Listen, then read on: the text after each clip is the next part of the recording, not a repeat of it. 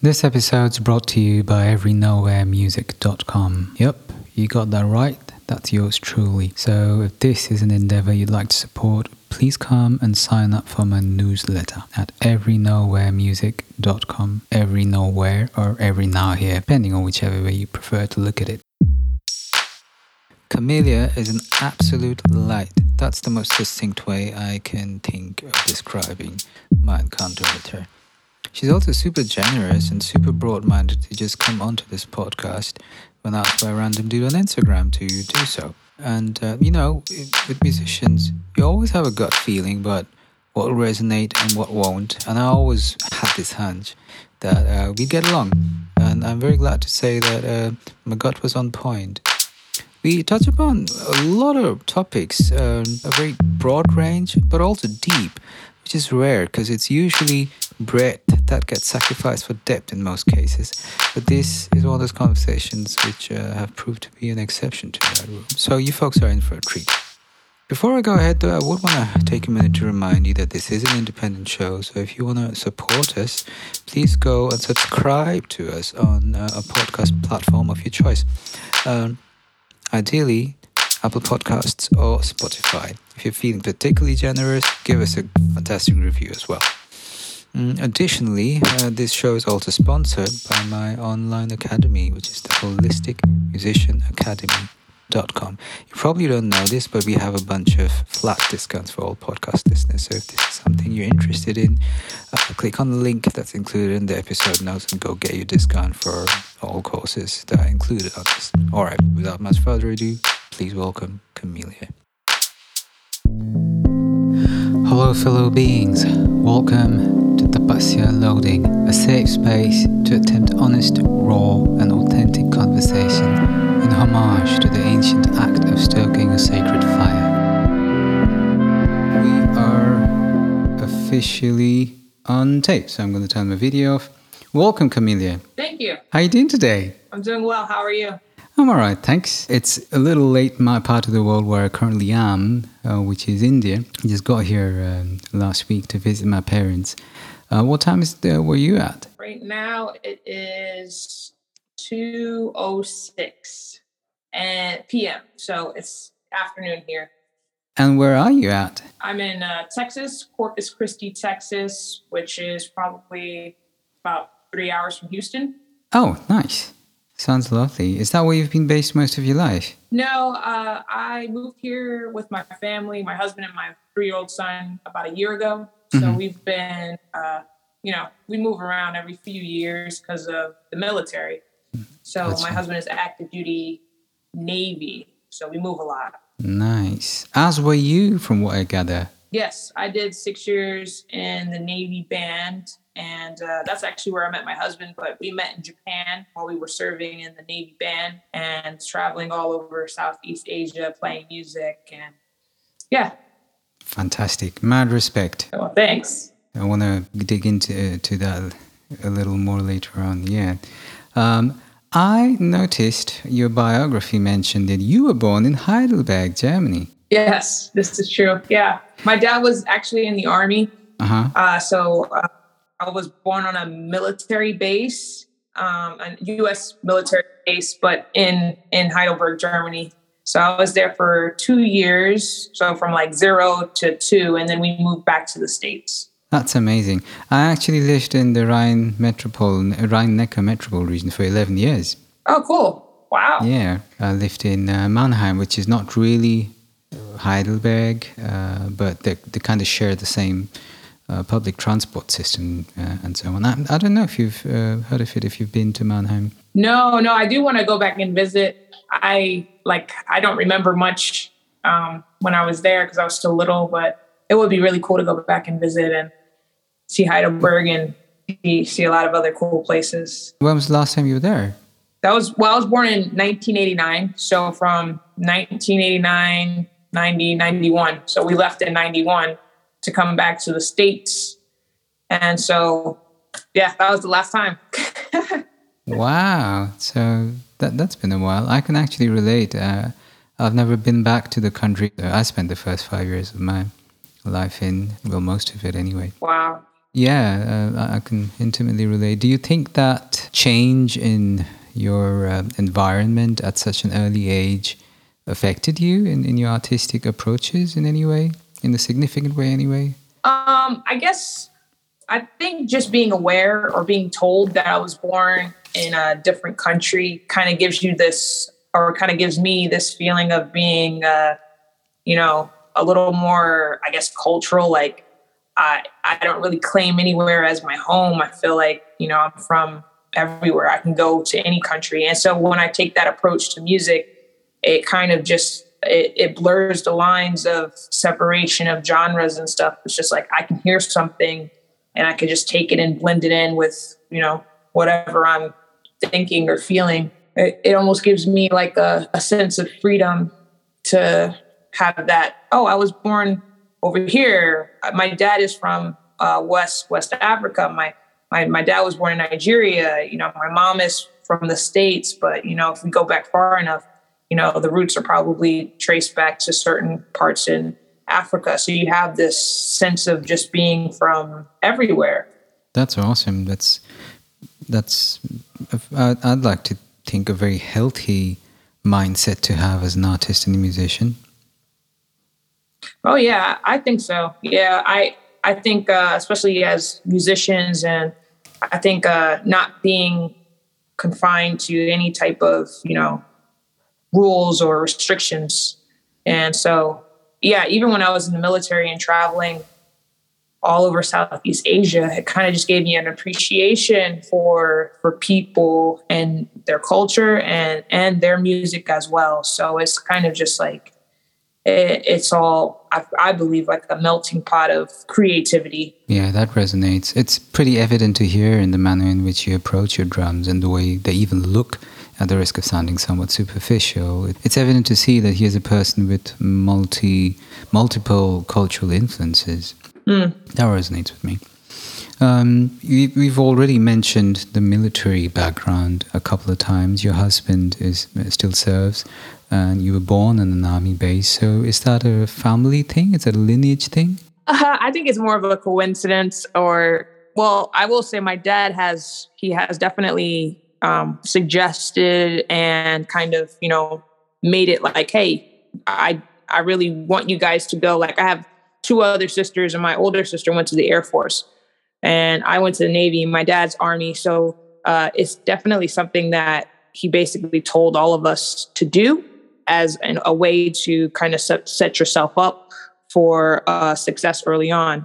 So I went to the military right after high school. So I was, in boot camp, and then, overseas traveling as a young adult. And so it was kind of cool to have that, those experiences at such a young age, because it kind of opens up your mind. Indeed. To, just appreciate and to be more accepting of music, of everyone. Indeed. You talk about this in an interview with the Guitar Center about how the prospect of being able to travel the world, meet people, and play music seemed like a no-brainer for you. You want to take us through that phase of your life a little? You're talking about, you said the interview I did with Guitar Center, and you said traveling? Yeah. You talk about how, when you found out that working as a musician in the Army was an option, and how, it would let you travel freely and mix with all these people in different parts of the world, that it seemed like a no-brainer. And you want to tell us a little more about that? How did you find out this was even an option? Oh, okay. So when my drum instructor that I was studying with in high school, Miles Overton III. So he was active duty in the Army band, and I would take lessons from him every single week. And he would help me with reading, and he would help me with all the, music and percussion. And so every time I would go down to my lessons, there are pictures of him in uniform playing for the president of the United States, whoever it was. And so it was kind of that early exposure to seeing someone in the military and playing the drums. And so nice. I didn't even know every single branch of the military has a band. But I kind of just was like, oh, that's really cool that he does that. But after I finished high school, and I just had this thought of, I want to play professionally. I don't necessarily want to have to pay a lot of money to go to school. I want to be paid to travel. I want to be paid to play music. I want my education paid for. And so all of these things that I was kind of talking about fit into the realm of becoming a military musician. And so I went to see a recruiter, like most people do who want to join the military. And I said, hey, I want to join the Navy band. And my recruiter says, we don't have a band. And so it's such a small community that he was in the military and didn't even know that there was an actual Navy band. And so I had to go back. I talked to my instructor and I'm like, hey, I don't really know what to do, blah, blah, blah. I ended up finding the number on the website for the DC band. So I ended up calling over there and was like, I'm having issues kind of getting this whole thing set up. And basically he called over, was like, hey, this is what's going on. This is what we're going to do. And so from there, I was able to get an audition set up. And so prior to auditioning, my recruiter, after he found out, there's a band, he was like, well, you know what? You just graduated from high school. And most of the musicians going in, after he looked it up, found out they all have at least a bachelor's degree or a master's degree in music. Wow. And here I am, a high school graduate trying to go into this program. And so he's like, I'm preparing for my audition. I'm like, I still just want to try. And so when I went in for my audition, I prepared my pieces with my instructor, Miles Overton, and, did my best, went in, I played my snare piece, and I was, hoping for the best, but I'm thinking they're going to be like, great job, but, maybe not today. But they looked at me and they said, you just graduated from high school? And I was like, yeah, I just finished high school. They were like, well, we can't tell you this officially, but you're in the band. I was just like, wow. So that set the stage for the entire audition. The audition went well. I got the email, being invited to, kind of become a part of the music program. From there, amazing. You have to make sure you're physically fit. You have to go to boot camp. You have to do all of these things that a normal Navy sailor will have to do. So wow. That kind of was the start of my my career as a military musician. And so that's kind of the introduction for me getting in. And so everything went well, though. Boot camp was boot camp, a lot of yelling, a lot of discipline, a lot of, early mornings waking up, a lot of push-ups, a lot of training, but it's just preparation. So when you get out, they call it the fleet. When you get out to your ship, when you get out to, for me, my band, you're ready to do the work that's necessary. Wow, man, respect. So let me get this straight, just to clarify, the fitness levels you need to be in charge of are military, literally military grade. So you have to have the same fitness levels as that of a soldier. Right. That's correct. Every branch is a little bit different. Like the Navy regulations are a little bit different than the Army, than the Marines, than the Air Force. So I would say the Marines have the hardest. They usually have to run 3 miles. For the Navy, you got to run 1.5 miles. You got to do a certain number of sit-ups, a certain number of push-ups, but everyone has to be able to do the same thing. Like when you sign on, when you go to boot camp, there's not oh, you're in the band, you don't have to do these push-ups. It's everyone has to do it. Everyone has to meet the standard. And if you don't meet the standard, eventually you'll get sent home. So there is a level of what you have to accomplish. Did you ever find that rigorous level of physical training ever being in conflict with your musicianship? Because, playing drums is like a semi-athletic feat on its own, and you're doing all this extra fitness work. I'm sure, age is on your side at that phase of your life, but still, it's almost like double duties in a way. How did that feel for you?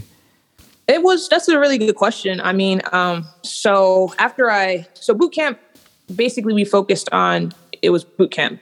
For my division, we were practicing, I was able to play drums once a week on like Saturdays, because we would be preparing to play for the people who were graduating. So prior sailors that were in boot camp, they would have us play for their graduation. So I had a little bit of like, of course, working out and then being able to keep up my chops on drums. But what I realized was after I got out of boot camp and I went to train at the Navy School of Music in Norfolk, like I started having a pain in my wrist and my arm because I was trying to practice so much when I had basically took almost 2 months off of not being able to maintain my chops. And so there was a little bit of a struggle there. I even went to medical and I was like, I'm having some serious pain in my left wrist. And he basically was like, hey, you probably got to stop playing. And I was just like, this is my job. So that was a little bit of I managed to work through it, kind of just had to let it rest, play, but you got to play. You got to make sure you play kind of mindfully, not straining yourself, because with it, like you mentioned, like with drumming and with working out, you can easily injure yourself and then mess up your chances of actually playing your instrument. So it has to be a very good balance. And you just have to be mindful of, hey, if I'm doing these push-ups, I want to make sure my wrists are supported, that I'm not putting too much strain on my wrist, that my legs are. And so it's kind of building up. You could push yourself, but it's just making sure you are capable and you're not going to hurt yourself in the process. So it's kind of taking it slow. And prior to going to boot camp, I was training for about 3 or 4 months, just slowly working myself into being able to meet the standards required. So, because I knew, I was like, even something as simple as running, like if you are not running like on a daily basis or weekly basis or whatever, if you just get up and start running, you're gonna have shin splints. You're gonna have all these things that can prevent you from playing your instrument. So that was kind of, even despite my training and stuff, like after I got out of boot camp, I had a little bit of a trial tribulation where I had to kind of just sit back and, hey, okay, this is what's going on. Let me try to relax, don't stress over it too much, take it easy, and gradually kind of build myself into being able to play again. Nice. I mean, ideally, our musician's workout will be fine-tuned for the specific physical requirements, being as it is that, playing a musical instrument is actually an above average physical feat. But I mean, you're training to be a soldier on one hand and be a musician at the same time. But it sounds like it gave you a very specific brand of resilience that paid off long-term. Correct me if I'm wrong. Oh, yeah, I think so. I guess, like I mentioned, it was kind of just like, it was a trial. And if I, when I was in A school and when I was at in Norfolk at the School of Music for the Navy, like if that was the one thing that was going to stop me, then it would have been something that I think I would have never, gotten past. Because like, it's like you have these tests and it's like, how are you going to deal with it? How are you going to overcome these trials? And so, just something like that, where it was like, I had to figure it out. The doctor on one hand was saying, hey, you shouldn't play drums anymore, basically. And I was like, all right, obviously I'm going to continue to play drums, but how can I go about this in a very smart way so I don't continue to injure myself and I can build up my muscles that I had previously to be able to do both, to be able to play and to be able to run and to be able to do push-ups and sit-ups and planks and everything that's required without causing any injury.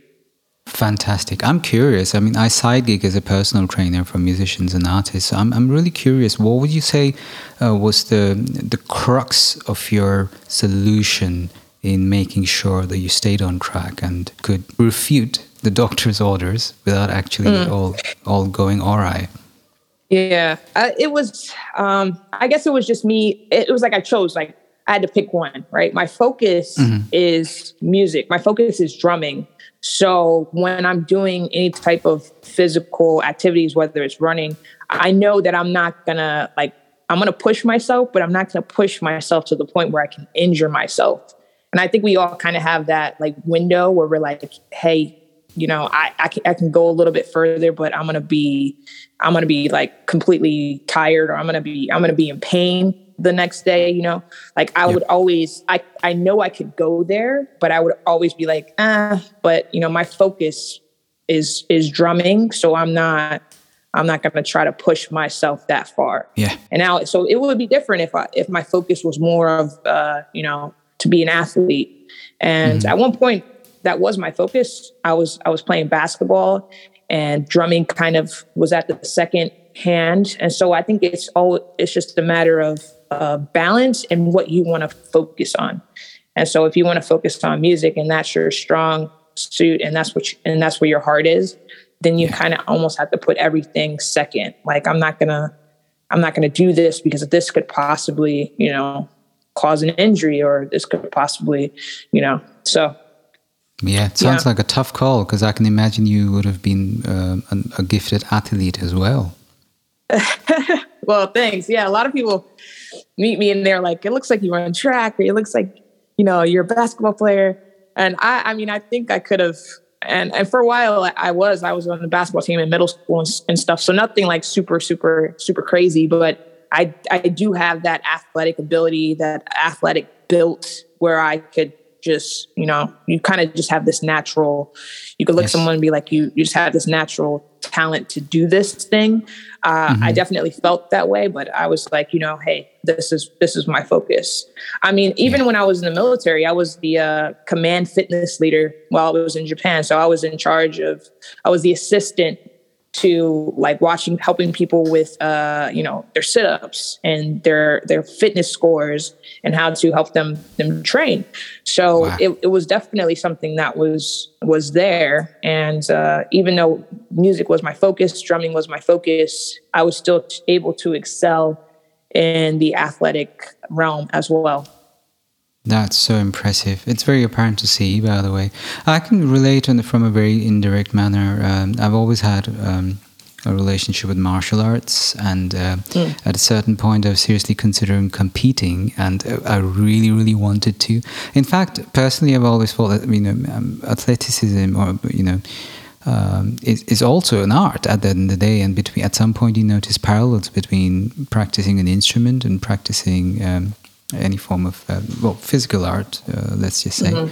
And it's hard to kind of remember, hey, you do have to make that choice, and it can be such a tough choice. In my case, I just had to make the choice to not compete, because I can't not get competitive when I'm competing. That's the whole point. I see. So I had to live with keeping it more of a wellness practice, for lack of a better term. But not to go off on one, I'm curious. How did your peers, your musician peers, how did they cope with the physical demands of that job? Well, I will say some of the guys and girls I worked with while I was in the military, some of them struggled with the physical requirements. Staying at a certain weight. Being able to do and run have a certain time for a mile and a half, like some of them struggle with it. So on one hand, I'm trying to create a balance. And then on the other hand, you have people that love playing their instrument. They're great at their instrument, but then they struggle with the requirements to even be able to stay in the military. So it's kind of interesting. And it was interesting to watch and to witness, people who love to play music and be in the military, but that opportunity be in jeopardy because they can't maintain a certain weight, or they can't complete the physical requirements for their run, or their push-ups or their sit-ups or their planks. I can imagine. Yeah. In fact, it's such a polar opposite to the regular narrative of what a musician's lifestyle usually is, right? There's so much so many unhealthy associations often associated with musicians' life, especially the younger ones, you know, drinking, drugs, partying, hanging hard. And here you are, fresh out of high school, training at military grade athleticism and keeping your chops up, building your career. It's a refreshing take. You know, on a musical career. Right. I'm also curious on how your musical peers, many of whom you say had college degrees, reacted to a high school kid being their equal. How was that? Were you welcomed, or was there a lot of competition? What was the vibe like? It was a little bit of both. And for the most part, people were pretty accepting, especially like if you come in, you know the music, you can play your instrument. No one really cares like what your background is, as long as you can hold down the spot. Nice. And so that was kind of the you know, of course they know you can look at me and be like, hey, you're really young, and you got these people in the band that are 30 plus years old, you know, have all of this experience, but here I am, you know, in the same kind of boat. And I think most people, they were okay with it, honestly. And I thought that was pretty cool. For me, myself, I was always just, you know, really nice and really kind to everyone. So it was never like anything on my part where I was like, you know what, you guys are treating me differently because I'm just a kid. Or I honestly felt like everyone was really helpful, really nice to me, and just, you know, they wanted me to succeed. It was kind of just like this kind of like this family type of vibe where it was like, you know, you're the drummer of this band and we want the music to sound good. We want you to do well. And so awesome. that was pretty cool. So you had each other's backs? Oh, yeah. Yeah, awesome. Definitely. Awesome. Those are the best families, the best kind of bands. Do you feel that having the chance to work with more mature musicians from such an early onset would act to your advantage in the long run? I think so. Yeah. I mean, currently, like I think back on my early experiences and the stuff that I kind of got into when I was younger, and I really do believe that having people that were older than me and still like kind of encouraging me and playing the music, I think that was really, really helpful, honestly. Beautiful. Yeah, that's like what I recommend to most of my students. I had the privilege too to start off working with way more experienced and mature musicians at a very early age. At the time, I didn't even realize what a privilege it was. It's only now in hindsight I realized how much time it saved me.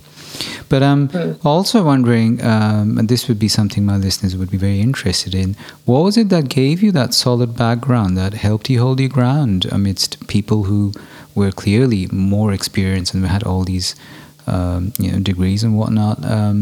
You obviously had a very strong musical foundation prior already. You want to tell us a little about that? A bit of a rewind? Well, yeah, definitely. Like, so basically up until I started taking lessons with my instructor, Miles Overton the third, I was kind of just teaching myself stuff, you know, going to the band director, hey, can you help me with this? Asking questions, you know, so until I started taking lessons and I started to get better at reading music and kind of building up my confidence in that type of setting. Prior to that, if I tried to go into the military band or audition, I feel like I wouldn't have felt ready, but I kind of got that confidence working with him and kind of just being exposed to so many different styles. Like we would come in and he'd be like, okay, we're going to play jazz. Okay, we're going to read this chart. Okay, we're going to do our scales on the mallets. We're going to do this. I want you to prepare this snare drum piece. Awesome. So like basically by the time it was time for me to audition, like I looked at the requirements for the audition materials and we had already done everything that was on that list. So he didn't even know until probably about like a month, and neither did I until that I was going to even audition, because that wasn't really my plan. My plan was to go to college after I finished high school. But, you know, after I decided, you know, like, hey, you know what, I really don't want to necessarily have to pay all this money and get in debt. And so when I took the information to him, he was like, to my instructor, he was like, you can definitely do this. And so it was like it was 3+ years of kind of being built up and, you know, having these lessons with him and then having something that may be hard and getting past it. And these, you know, so that was probably what really did it, I think. And so I had that level of confidence, but still open and willing to learn and not thinking like, hey, I know everything, because I don't. Beautiful. That's like the perfect mindset to start off on your musical journey. 3 years of study. That sounds pretty solid. That's like a bachelor's degree. Yeah, that's true. Yeah.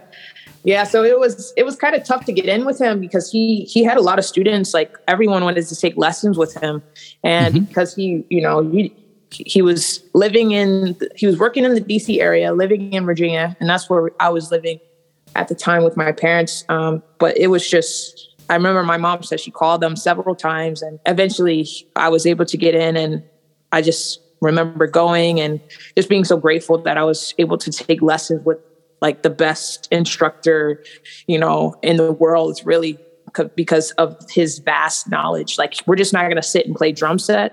We're going to play concert snare. We're going to play marching snare.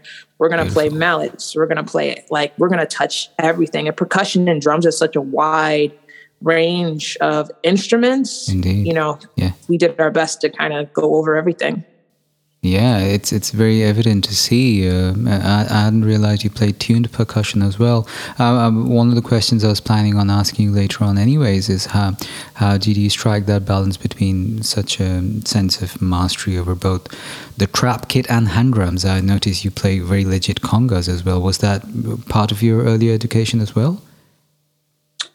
It was, so with Mr. Overton, like he would do it on the drum. He would do it like on the snare. Like when we start our lessons, we might do like rudiments on the snare. And so we've isolated just one drum. And so when I kind of transitioned to playing with my hands later on, it was kind of like I had to think back on stuff that we had played and then just had to kind of learn the technique. But we didn't really do hand percussion too much, but we did isolate specifically the snare drum. And then to the point where I was like, you know what? I can play the snare drum with my fingers. I can play the snare drum like it's a conga, like it's a bongo, and get all of these tones and sounds out of the instrument. And so that's kind of where the beginning stages of my creativity started to begin. And I didn't even really know it. Beautiful. Because I was so kind of structured with marching and all this stuff. I feel like when you use the word structured, that kind of really describes your approach very well. You obviously had a very clear idea of how you want to approach your instrument. You also talk about how you knew the very first moment you heard drums that this was your instrument, how the frequency range resonated with you, how the entire vibe of it was like from the very first onset, this is it, this is what I'm going to play. I'm a little jealous in a good way because I took ages to figure out. I went to college to study piano and figured out that I'm actually a bass player at heart. And I'm just, when I say jealous, I mean that in the best way possible. I'm in awe of people who have that sensitivity at an early age to know, hey, this is it, this is what I'm going to do, and do it. You want to give us some pointers on how that came about? Well, yeah, like I was, let's see, I was 5 years old and I was sitting in church, and this is one of my first memories, one of my earliest memories of watching my cousin play the drums and my uncle is on the bass. And it was just awe, this amazement, just like a feeling of I can do that. I want to do that. I'm interested in that. And just being like, just really wanting to learn everything about the instrument. And so I remember going to my mom and my dad and being like, I'm 5 years old. I'm like, hey, I really want to play the drums. And they're just 5 years old. Amazing. Yeah. They're like, you don't know how to play. And so they're just like, they're thinking, this really loud instrument, this little girl doesn't know how to play. And so it was through my persistence and my dedication, like every single Christmas, I was like, hey, this is what I want for Christmas. There was so much passion and persistence behind, just the want and the desire to learn the instrument. So I was just constantly asking, and I was in school playing and banging on everything and trying to make rhythms and music out of everything. But my parents, they were like, it took them a while to kind of, to get the drum set and to start, like, I guess, investing in instruments that could, help me begin to express my rhythmic ideas. But eventually they did. And it was about when I was 13. My mom bought my first drum set, and I just remember setting it up and playing it for hours and practicing and practicing and practicing and recording myself and listening back.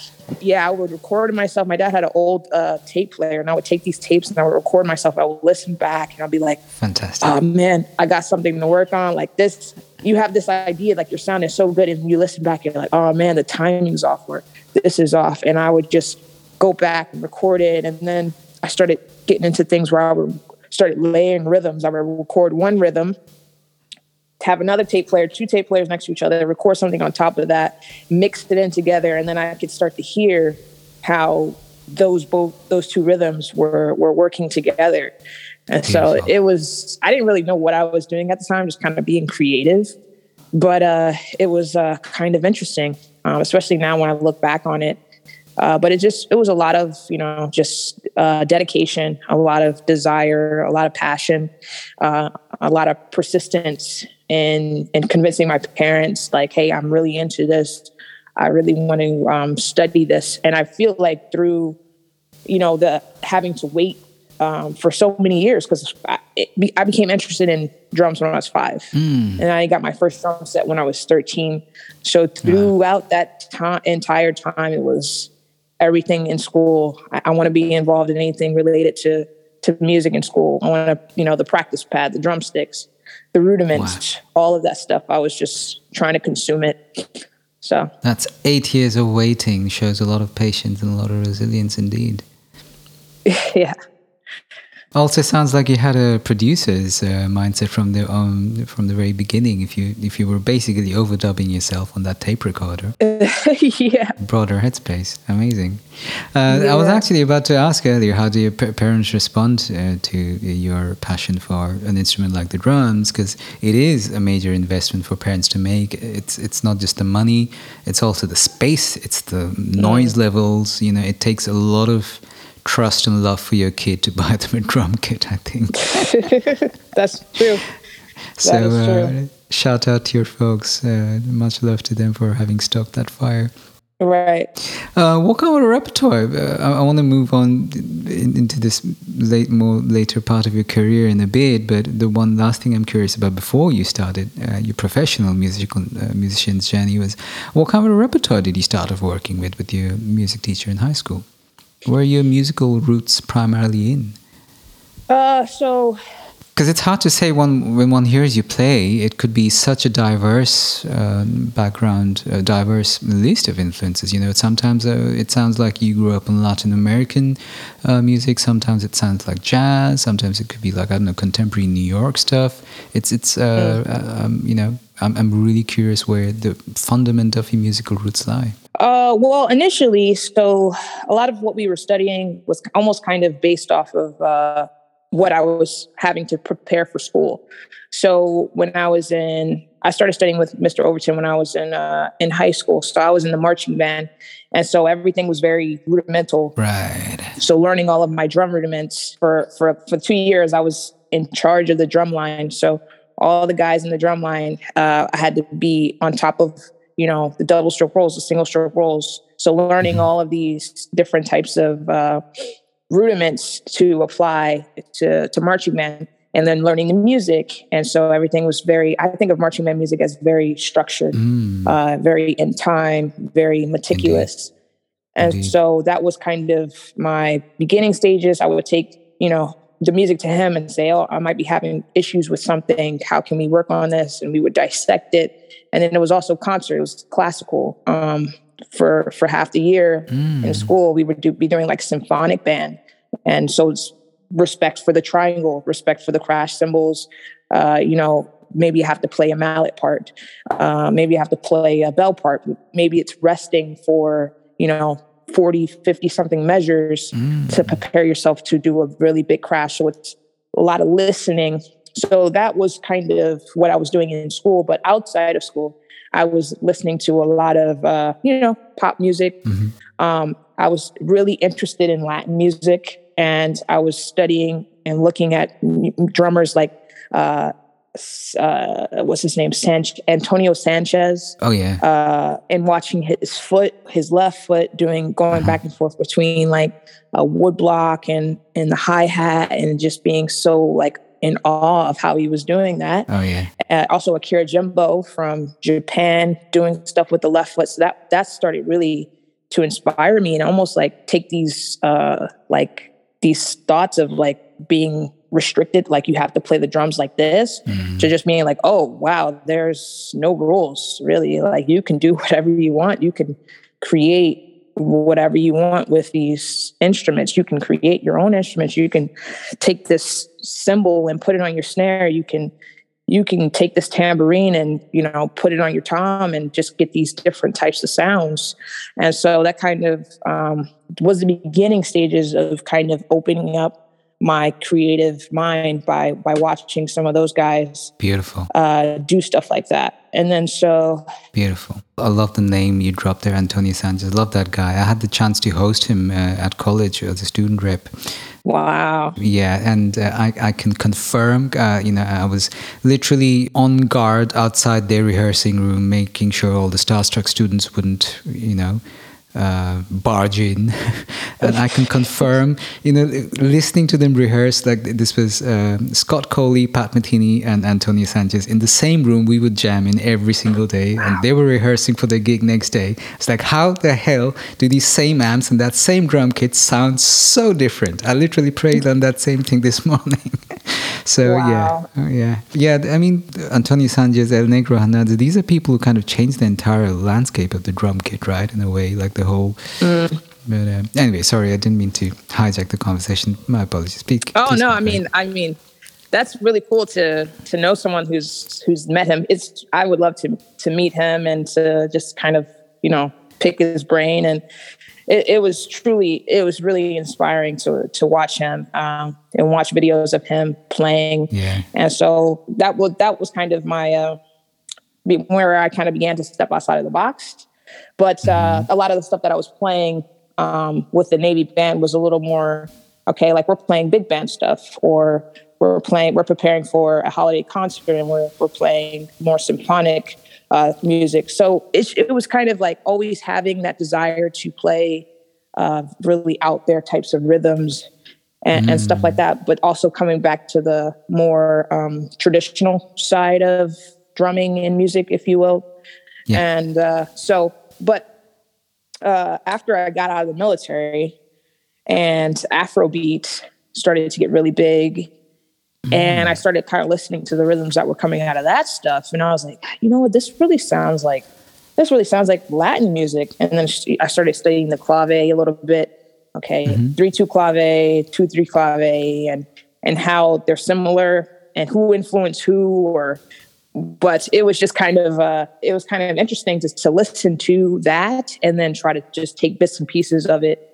And even when I post stuff, people are like, oh, this sounds like it's from, Brazil. This sounds like it's from Portugal. This sounds like it's from, West Africa. And it's just like, it sounds like it. I'm inspired from different, styles. And then I'm just pulling stuff and I'm kind of making it into my own thing. So. I know this might be a silly question to ask. I know you're North American, but do you think you heard like an ancestral strain in those sounds in some way? Oh, yeah, definitely. When I was growing up, my dad had recordings of stuff of like traditional talking drum and all of these instruments from his village. Because my dad was born in Edo State, Nigeria, in the Afoa village. So he has like all of this, this traditional type of music and recordings, and he would play it. Like it would be being played in the house. And I believe that and for me, like I can listen to something a few times and it will come out in my playing. And it's just something that's always I've kind of noticed if I'm able to remember and trace it back, I'm like, oh, that's where I heard that. And so, yeah, it was kind of interesting after I finished, after I got out of the military, and I was kind of almost having like this sense of where do I want to go? Where do I want to go musically? And I remember wanting to kind of venture into like African rhythms and drumming and stuff like that. And I remember asking my dad, like, you know, should I go and study? Should I go to Nigeria and study? And he was like, you already have it. Like, it's already there. And I was just like, and it was just kind of this sense of like, I just have to let it flow more so than like overthinking it, you know? And so I listened and I applied, and this kind of creative, you know, free type of drumming began to take form. Beautiful. At which point did you notice this? There's this wonderful little quote you put out there on an interview. It goes something on the lines of, I started to hear the notes in between the notes, in reference to the manner in which you were hearing the 16th notes. When was this? And is that something we could request you to elaborate a little on? I think that was the interview I did with Guitar Center, but yeah, I think so. That was probably, after I started kind of like to release like all of the, like you learn all the rules, right? Like you learn the rudiments, and it's just like, what do you do with these? Do you want to just play them as is, or do you want to try to like almost put this, you know, free type of energy on top of these rhythms? And so like when I would start thinking of the 16th notes, and I would turn on a metronome, and you can go 1 E into 2 E, or you can kind of stretch that and move it and have that flow a little bit more. Like you're still playing 16th notes, but there's a little bit more of like a pull in the right or left direction. So I began to like start messing with fluid time and more just very interesting type of, you know, creative vibe. And I really started to hone in on that when I was initially when we were in Texas a few years ago, and my husband was doing flight school training. We had a separate garage, and I had all my drums in the garage, and I was really kind of restricted as far as what I could set up. And so the garage was pretty small. And so I kind of just grabbed what I could as far as like, you know, maybe the cajon. I would make these loops, and I kind of just began to start creating these very like eccentric, these very out there rhythms, especially when you bring in loops. I would make these rhythms and like these loops, maybe with like djembe and bongos and congas, and then I would start playing on top of it. And I would listen back, and I'm like, oh wow, like this is really interesting. This is really cool. And I just began to start sharing it. I remember I shared a video late one night, and I woke up the next morning, it was like over 10,000 views. And I was like, wow, whoa, like overnight? Holy shit. Wow, yeah, that's amazing. Yeah, it was crazy. And I was just like, oh wow. So I just kind of began to explore more of that, and kind of just began to tap into more of that type of, you know, I'll call it free type of rhythms and drumming. But it was like you mentioned with the 16th note, studying with the metronome, right? Turning on a metronome and having it play strict 16th notes, but then deciding like, I'm going to only play the E, or I'm only going to play the or I'm going to shift that E and not necessarily play it exactly right in time. I'm going to move it a little bit, so it's a little more swung. And so like when I started to kind of mess with that stuff, it kind of just also was a whole nother level of creativity, because I started to hear rhythms within rhythms already. Beautiful. Yeah, I can relate. It's my ancestry lies in India, and I have spent some time studying some of my ancestral rhythms. Oh, that's awesome. Thank you. And it's it's such a different, it's such a shift in perspective once we think in phrases, for example, instead of 16th notes, which eventually might be 16th or 8th notes or whatever. But it's just, there's an entirely different dimension of freedom once you realize, wow, at the end of the day, that's just one atom of a phrase. What if I just shift that phrase, and still stay on the grid without letting the grid guide me, and me try and just kind of guide the grid instead, if that makes any sense. Yeah, definitely. Right. From your point of view, for younger musicians who are trying to delve in that area, where's the best place to start? You already made a few references, start on the E, or, try and shift that E a little, or start on the, whichever subdivision they want to choose. Apart from that, from a mindset point of view, is there anything you would like to recommend on your side? I will say what helped me the most is vocalizing, nice. Saying the rhythms out loud. So totally even today, if I'm going to try to work on something, I'll simplify it. I'll slow it down. I'll make it super, super slow. Keep myself honest. I'll turn on a metronome, and I might say, if I'm working on, maybe I'm working on my hands, I might try to get my feet doing something like super easy quarter notes, bass drum, hi-hat, bass drum, hi-hat, bass drum. And then after I get that going steady, I might try to just start to begin to think about what I want to play. If it's like E, one E, and like I want to keep my feet consistent without being affected by playing this syncopated note or this syncopated rhythm. And so slowing it down was really, really helpful. And playing to a metronome was really, really helpful. And for me, the Roland, what I started making loops on was the Roland SPD SX or Roland SPD 30. And I still have it because that's one of the first ones that really, really began to open up my mind, because sometimes I would have an idea and I would almost need someone to play it for me, and in order to play the other thing that I want to play on top of it. And so making the loop and then being able to hear it, it opens up the doorway to play the other thing and for them to both interact without it being like too weird. And so that was really what helped me a lot.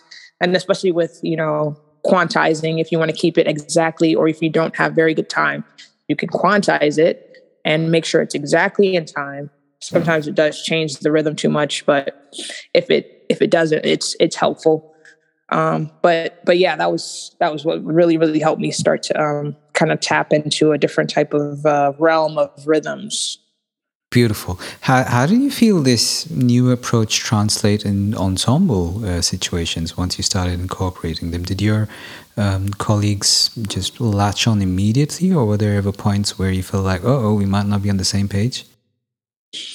I think so. Let's see. I played a jazz festival a couple weeks ago, and during a solo, I took liberty to kind of add some of this stuff in there that I've worked on. And because one of the most important thing is when you're going to present these rhythms is to make sure that you have them solid enough to be able to hold the natural rhythm down without affecting or messing up the other musicians. So that was something that I definitely worked on. And so now when I pull it out and I'll play these, these different types of syncopated rhythms and stuff, people can appreciate them. The other musicians were like, oh, wow, that was really cool. Rather than being like, oh man, that really messed me up. I didn't know where you were going. So that was part of, I guess, my preparation and playing this stuff slow, because sometimes it may be hard and sometimes people know how to play this stuff. Like they know it, but then it just doesn't have a good feel. And so that was also something that I wanted to make sure. So through practicing it very, very slow, I would say I spent a whole year probably just playing the left foot stuff really slow, like messing with the wood block between my heel and the toe between the hi-hat. And I worked it so slow for a really long time till I got it really comfortable.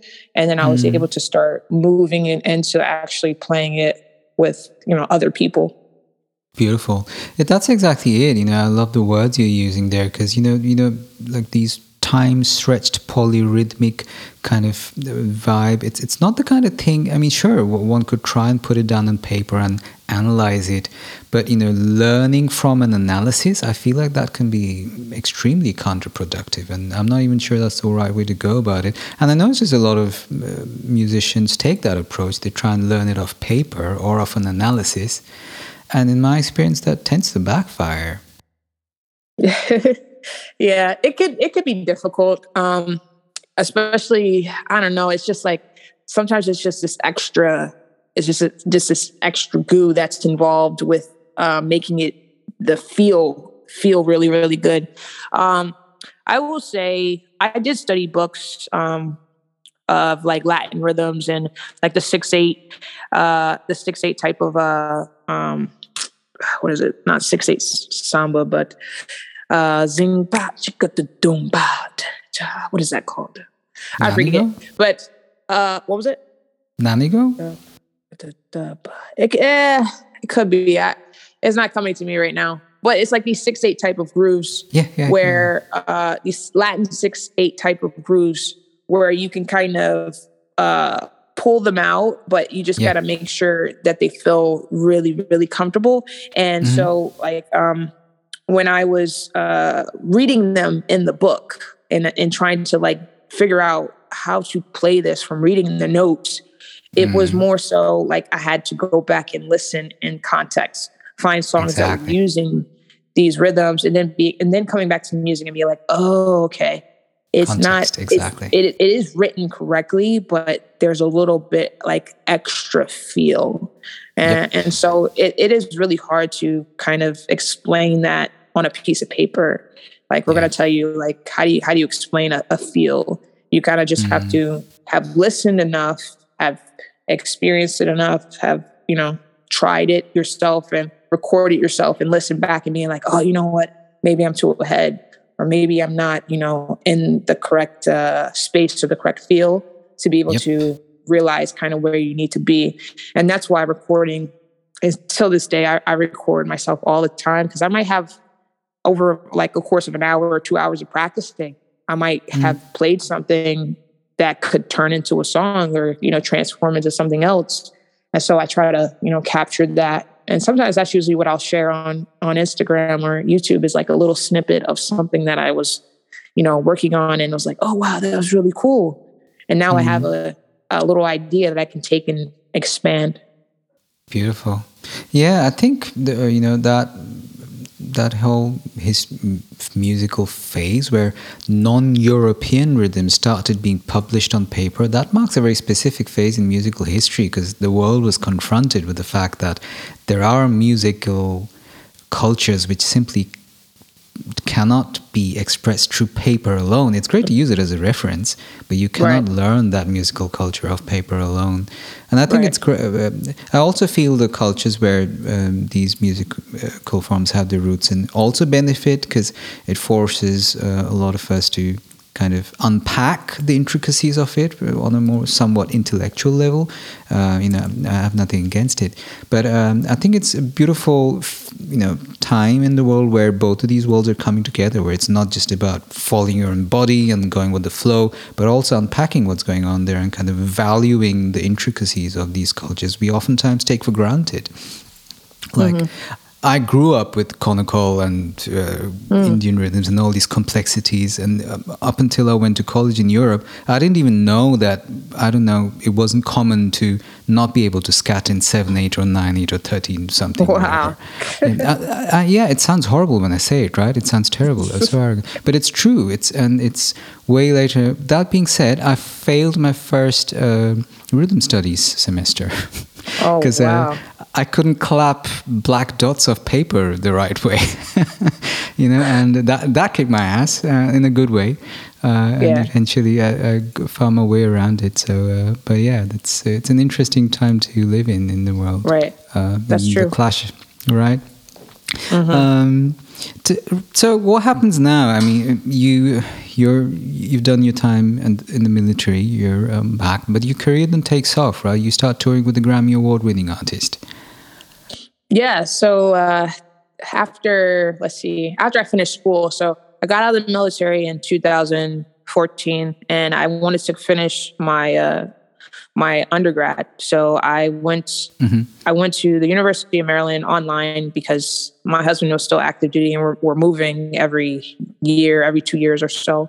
And so online school was the best option for me. But I ended up studying digital media and web technology, just because I knew I wanted to continue to play music, but I knew I was going to have a social media presence and know how to create content and, share my work in that aspect. So that's what I went to school for. And so in 2018, I finished. And in 2019, I was going on a tour. Like, I made a website. I got Kami Music LLC. Like, I did everything I could to kind of set myself up to be recognized and noticed on the internet.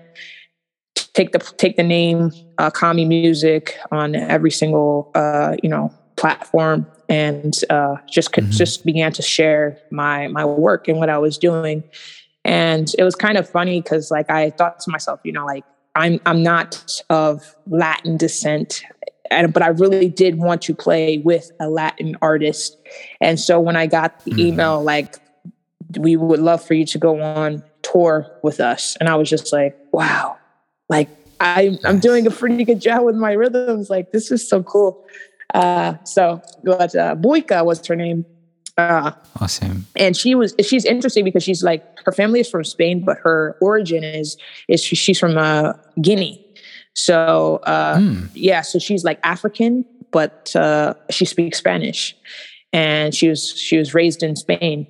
And so it was really cool to kind of tour. It was cool to tour with her, and we toured for 2019 up until the shutdown. So she hit you up online, sent you a mail, and said, "Oh, I want you to come tour with me."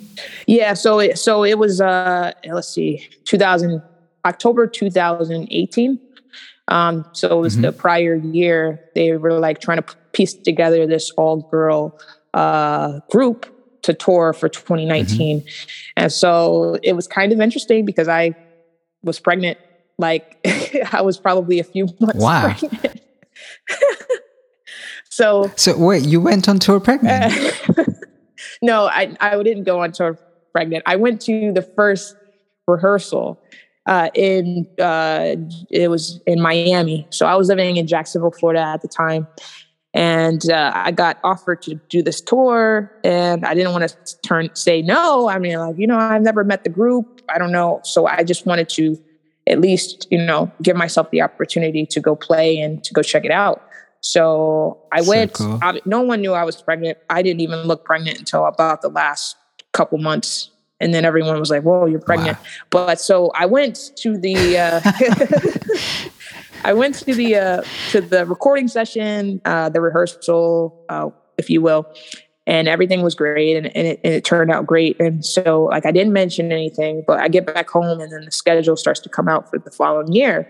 My son's supposed to be born in March of 2019, and I'm looking at the schedule, and we're supposed to be in, all these France. We're supposed to be in France, and I'm like, oh man, like, I don't know how I'm going to do this.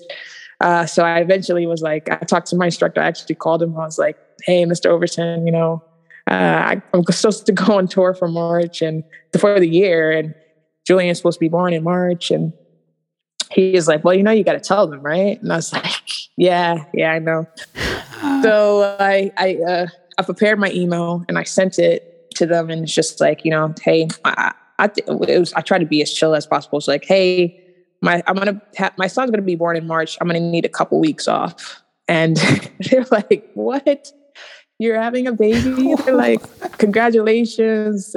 So they were like really supportive and really happy. But basically, awesome. I got cut. They were like, "Hey, we can't have you go on tour or be traveling pregnant," because I was getting really close to the due date.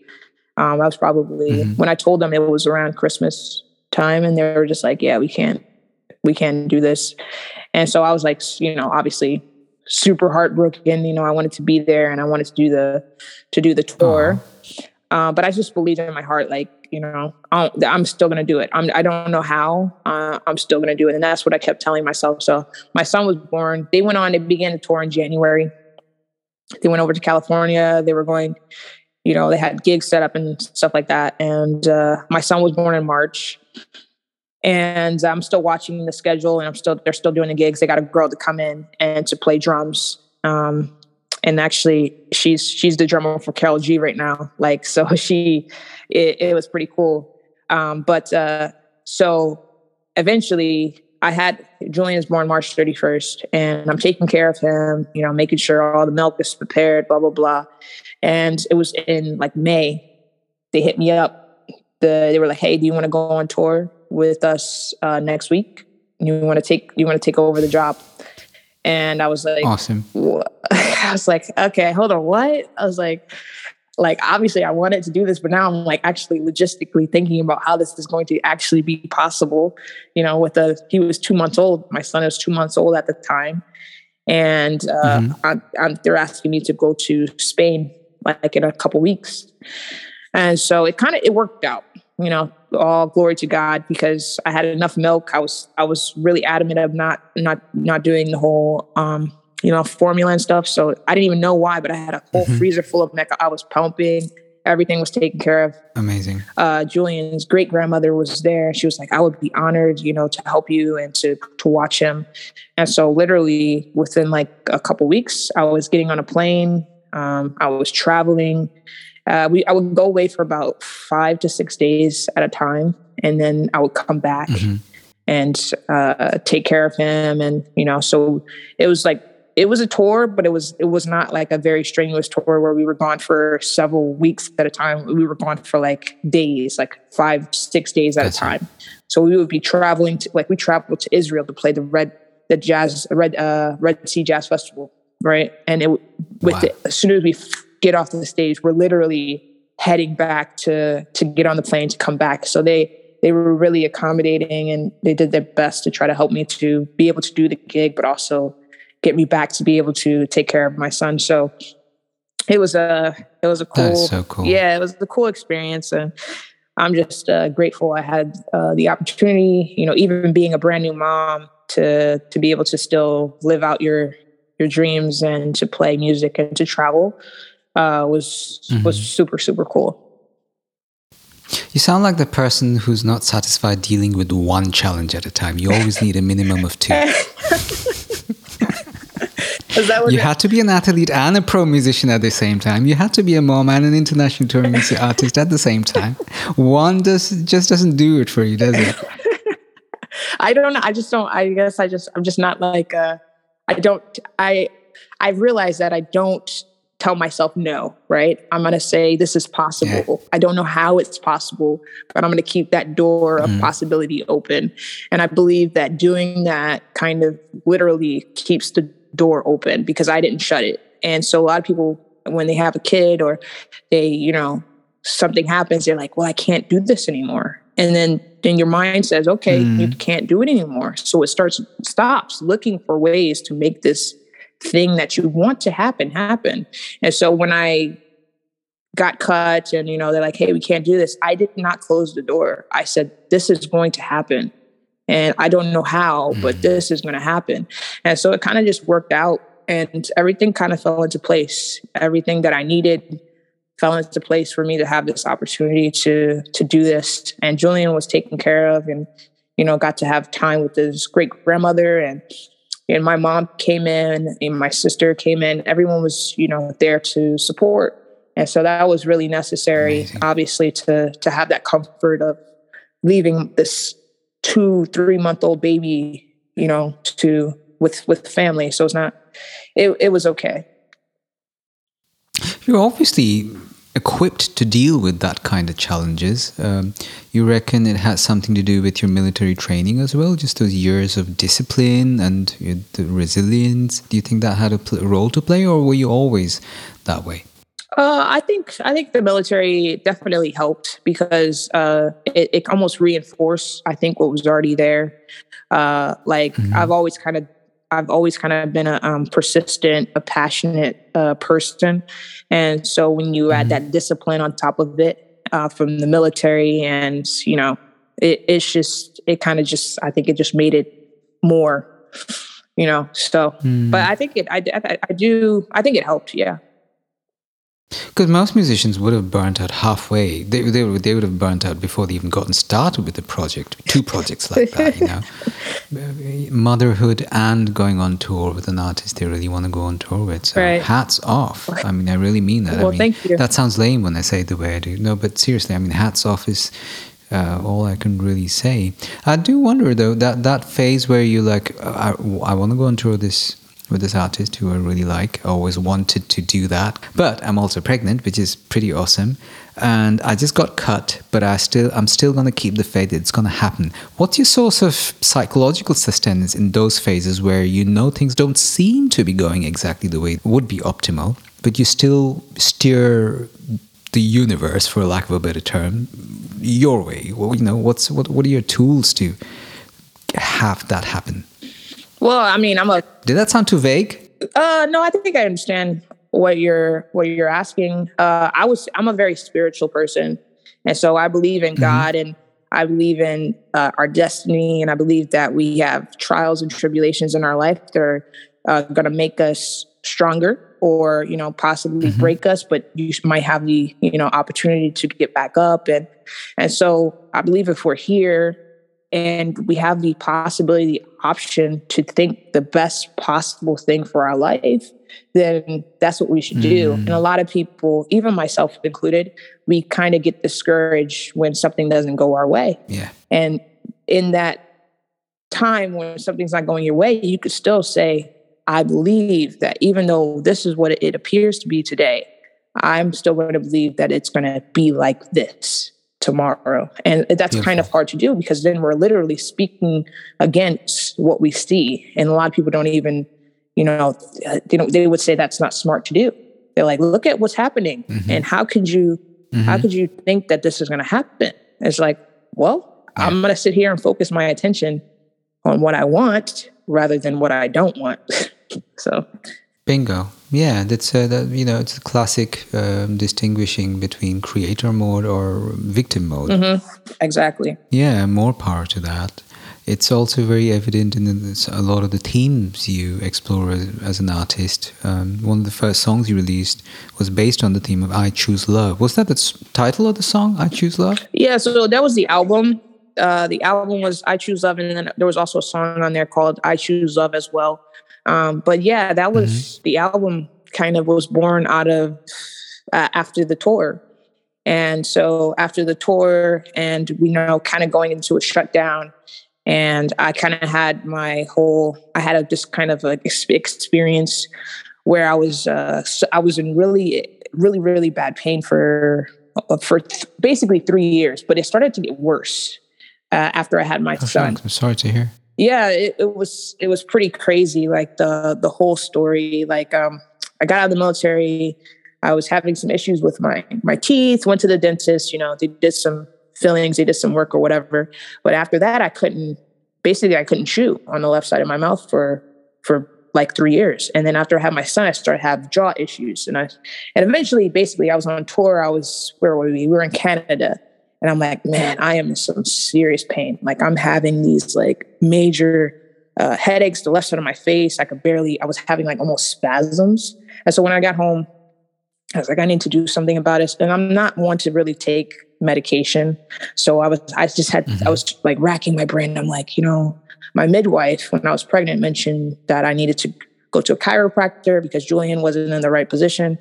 And so, you know, I was like, oh, okay, I need to go see a chiropractor. So I went to the chiropractor, and he looks and he's like, okay, your C1 and your C5 vertebrae are out of alignment. Whoa. And I'm like, okay, yeah. I'm like, how do we fix it? Let's fix it. And he's like, well, you know, it's going to take some time because, you know, it took some time for you to get it out of alignment. So basically I went to him for a month, and he helped me get it back into alignment. So after about a month, he's like, all right, your spine is, is straight. But I was still having pain. And like, this pain was like really bad. Like it would wake me up out of a sleep 2:00 in the morning.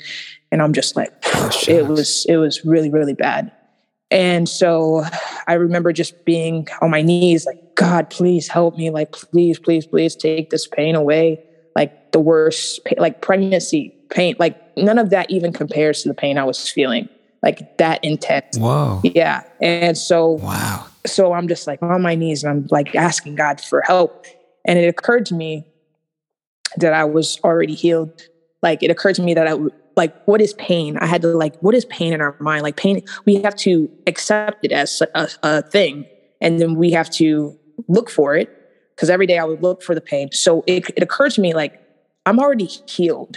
I just have to get up and accept it. I just have to say thank you. And so I got up with this sense of like release. And I felt like this weight was completely lifted off my shoulders, off my head.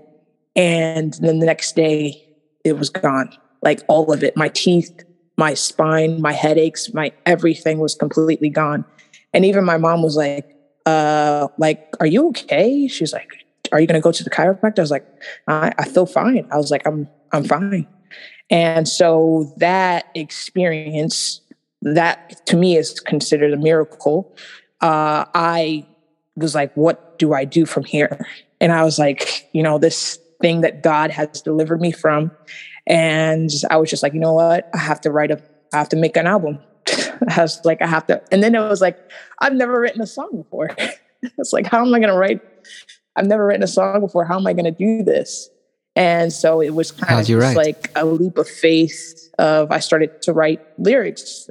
I started to give thanks in advance for this album already being done. Like I hadn't even written a single song. I haven't written a single song yet. And I was like, I'm so happy and grateful this album is completed. And through that course of the year, I started, getting the materials I needed. I got an interface, I got mics, I got, blah, blah, blah. I was writing, I was recording. And it was like, I was listening back and I'm like, you know what? I can't really sing.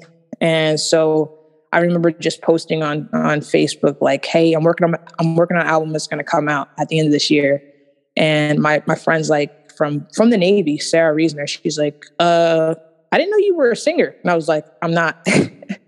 And she was like, well, let me know if you need any help. And I'm like, all right. And so I thought she was just, kidding or whatever. But I started I put out a single and I was using an auto-tune. And she's like, oh yeah, that's really cool. And she was like, hey, let me know if you need some help. And so I started sending her songs and she would record and she would send them back to me with the lyrics I had written and all this stuff. Because I already had the music was done, the drums was done. I was putting down bass parts, everything. Over the course of a few months, all of this stuff just started to come together as I tried.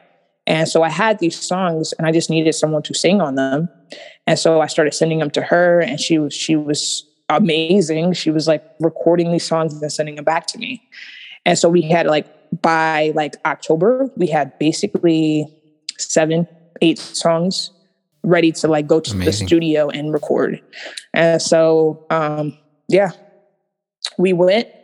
And she flew from Indiana to Florida, where I was at the time, and we tracked the whole vocal part of the recording. And then a month later, we had musicians come in, and we put down the musical parts, the bass, the drums, the guitar, and the album came out 2020 on Thanksgiving, the day before Thanksgiving, and so it was just a leap of faith, like I said, because it was completely out of my element, really, to kind of take this direction of, but I felt like I had to share. I've experienced this intense pain for several years, and then it's completely gone. And I'm like, wow. So from this experience, I've learned about forgiveness. I learned about we all have a choice to choose love or to choose, whatever that's not love. And so I realized in this whole thing that I was experiencing it was fear-based.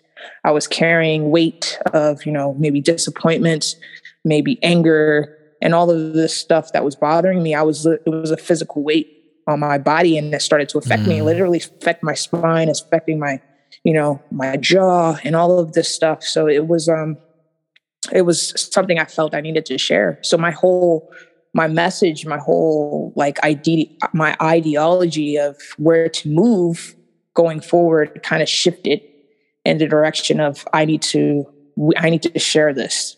Love is the answer. Let's all, look past our disappointments, look past our anger, look past our fear, and every day let's, be grateful for another day to be alive. Beautiful. And to use music to spread love and joy.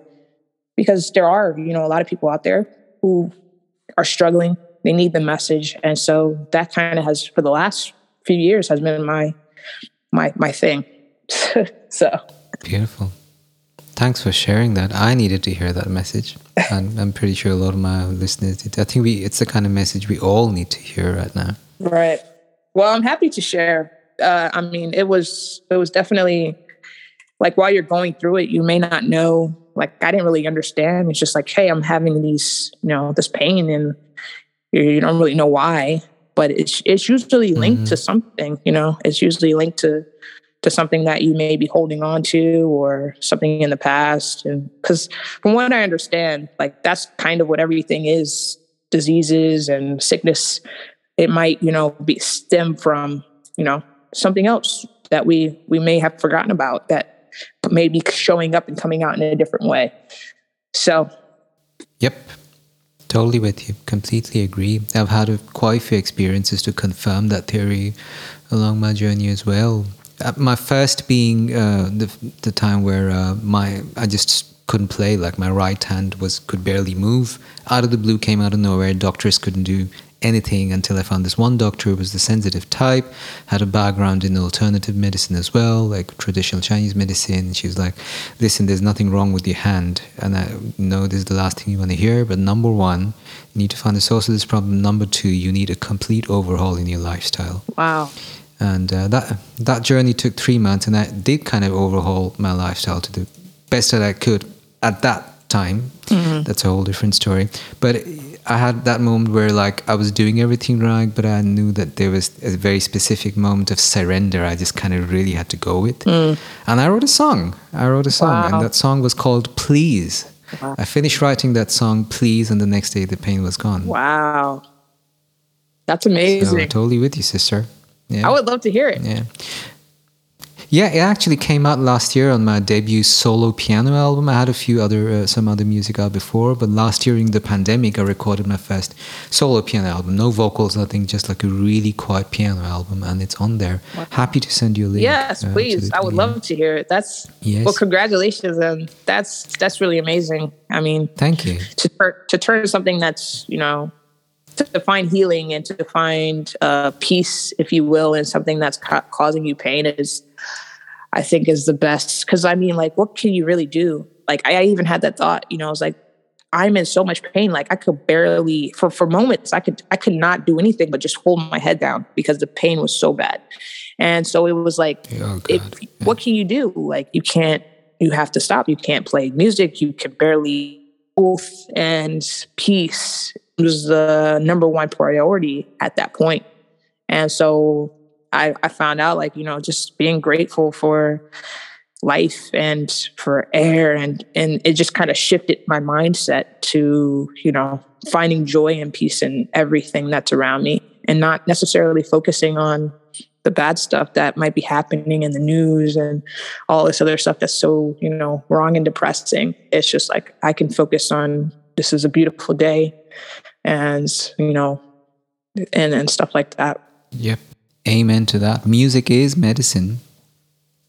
Yeah, that's true. I think at this phase of my life, after 22 years of doing nothing else, I think I realize more and more every single day that is eventually the highest purpose of music for me anyway, the medicinal quality of it all, at the risk of sounding melodramatic. But for my own practice, that's the real, like, fundament of my major why. You know how they say, what's your why? I think at this point I can safely say my why for practicing music, being a practitioner of sonic arts or whatever you want to call it, is the medicinal part of it. no doubt. Right. Wow. Yeah, it's go figure. We're almost at 90 minutes. This tends to happen sometimes. Sorry. Yeah, Julian is still sleeping. So thanks, Julian. You're being very kind to us. We appreciate this a lot. We're almost done.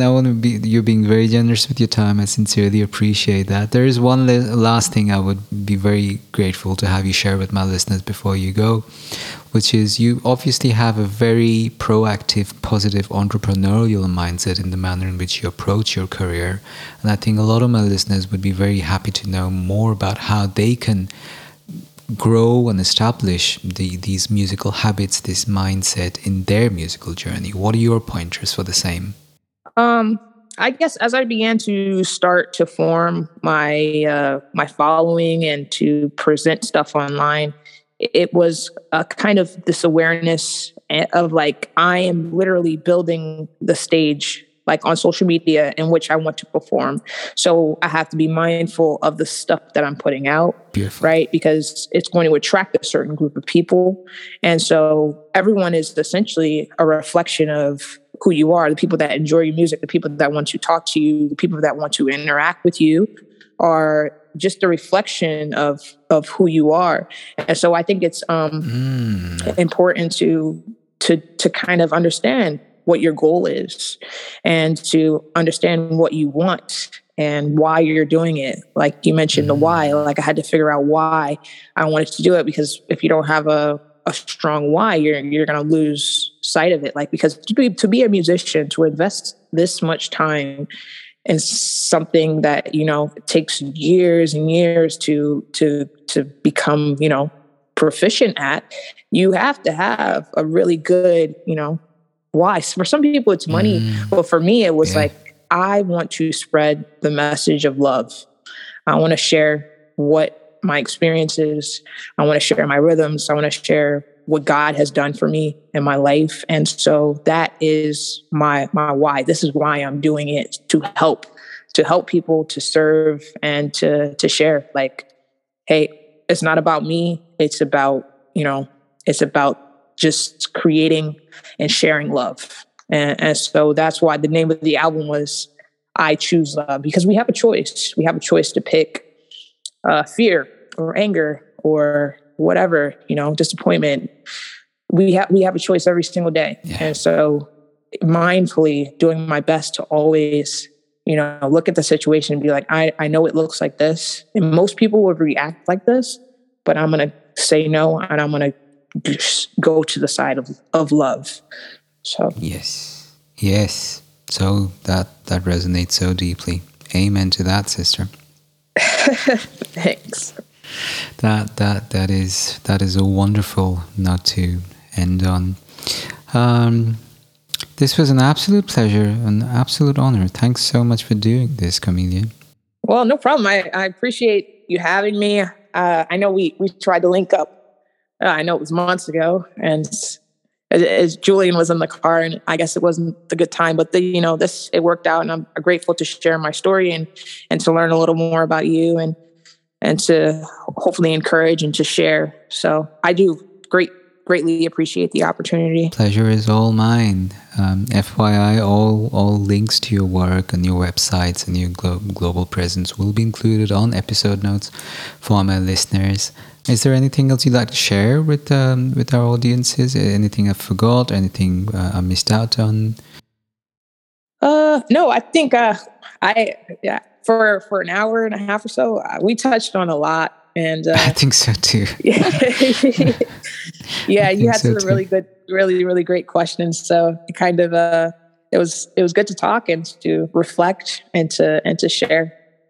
Cheers, I appreciate it. It was easy to ask you these questions. You have a fascinating and inspiring musical background and story. So the questions just kind of came on their own, you know. Well, thanks. Yeah. FYI, I'm going to stop record. Gratitude from the bottom of my heart for listening till the very end. Please consider taking a minute to subscribe to our show so you know when the next episode is out. This is a labor of love, one I hope snowballs into one that's sustainable in its attempt to support independent thought and authentic relating. While having you as a regular member of our audience is what makes that a realistic prospect. Much love, and talk soon. Just another voice out there.